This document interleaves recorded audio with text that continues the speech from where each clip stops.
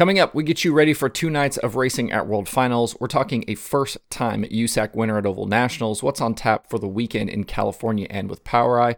We've got some track news, and I've got a little news of my own to share. Let's go.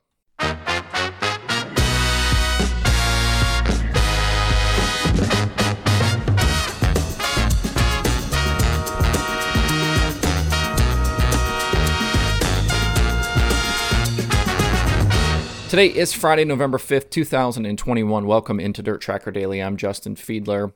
We lost night 1 of the World Finals on Thursday to wet weather, but things should be good to go for the rest of the weekend, and fans won't miss out on any of the action.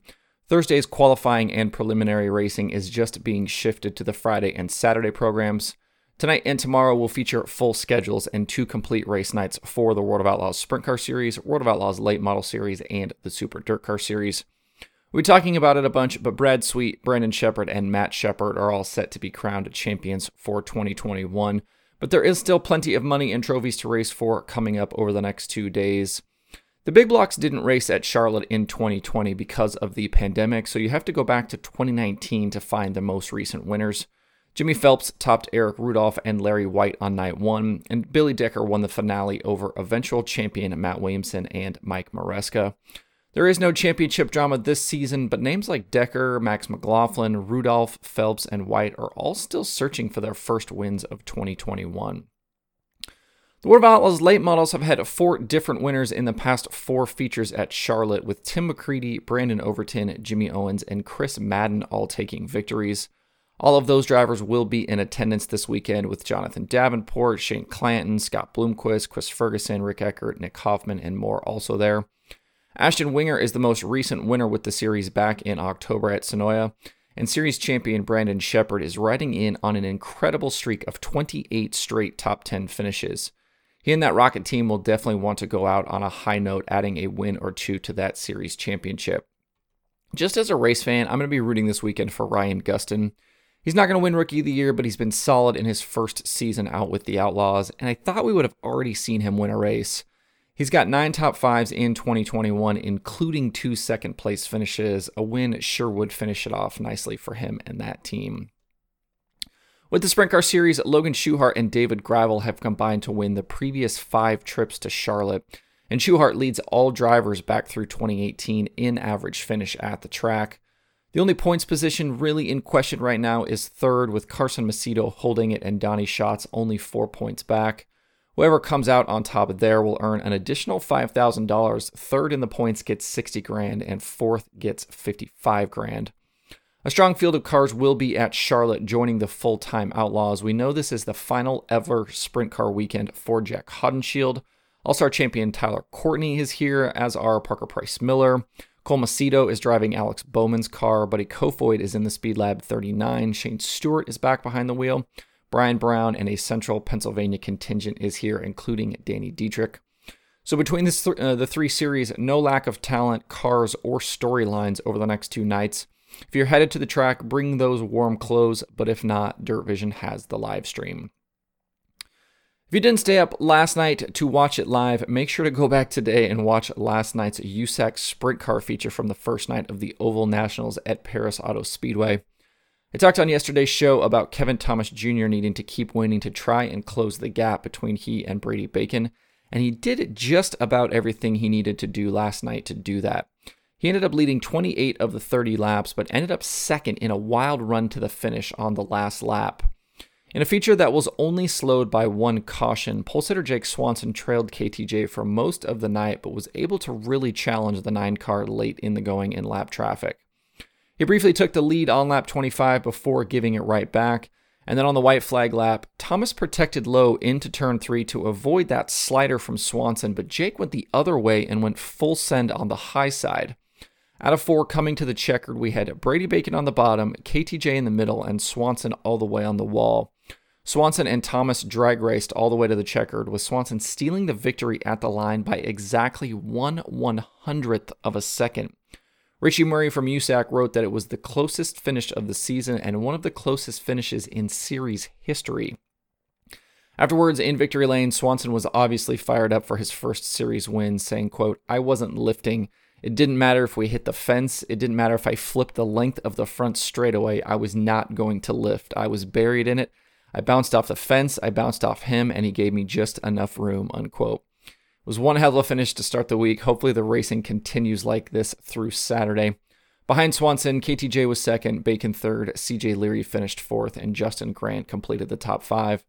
In the race for the championship, Thomas was only able to make up a single point, so definitely still some work to do this weekend if he's going to catch Bacon and over the next couple of weeks as well.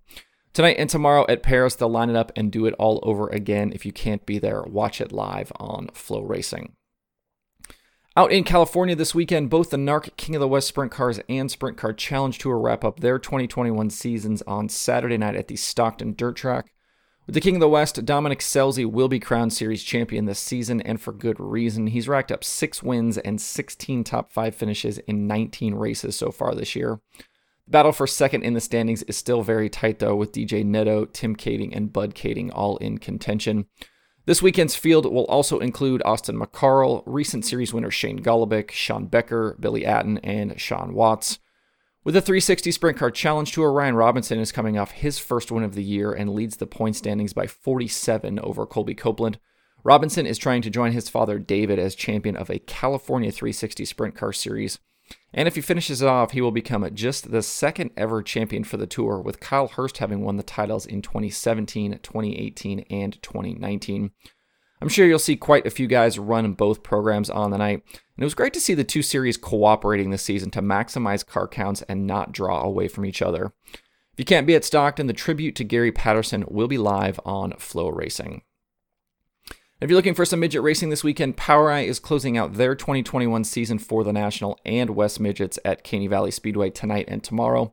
Bryant Wiedemann is set to take down the national championship for Keith Kunz Motorsports, while Emilio Hoover is on his way to the West title. With the USAC Midgets not back in action until next week out in Arizona, I'd expect a decent car count both nights. If you can't be at Caney Valley, MAV TV Plus will have live coverage all weekend. Worldwide Technology Raceway near St. Louis is getting a NASCAR Cup race next season, and track general manager Chris Blair is working on turning the weekend into a big motorsports event. Besides the NASCAR trucks on Saturday and Cup on Sunday, Blair and his staff announced they are promoting a race on Friday night, June 3rd at the nearby Tri-City Speedway to kick off the weekend. The Short Track Classic will feature late models, winged sprint cars, outlaw karts, and other classes, leading into a busy weekend at the big track. The two tracks sit less than 9 miles apart, so fans will have no problem finding their way to Tri-City on Friday.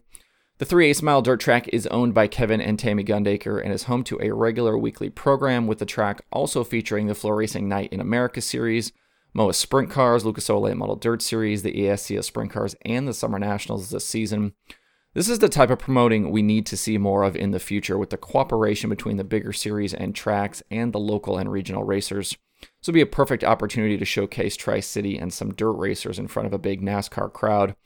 Guys like Kyle Larson and Christopher Bell and now Chase Elliott have done a bunch of crossing over in recent years, and the tracks and series really need to get on board here. For more info on the 2022 weekend, visit www.raceway.com. And the future of yet another dirt track is in doubt, with the news from Jeremy Elliott last night that Trailway Speedway in Pennsylvania has been put up for sale by the family that owns it. Trailway is located in Hanover and has been home to a Friday night show for years, mainly featuring the local 358 sprint cars. 2022 was supposed to be the track's 50th year of racing, but with the track and surrounding farmland for sale, nothing for next season is guaranteed. The Third Mile track has also hosted ULMS late models, 410 sprint cars, and AMA motorcycles this season. Hopefully they can find a buyer who will continue operating the racetrack into the future.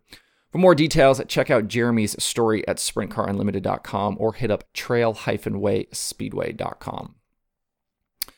I've been hinting at some stuff with DirtTracker.com and the analytics section over the past few weeks, and I'm just about ready to launch what I've been working on.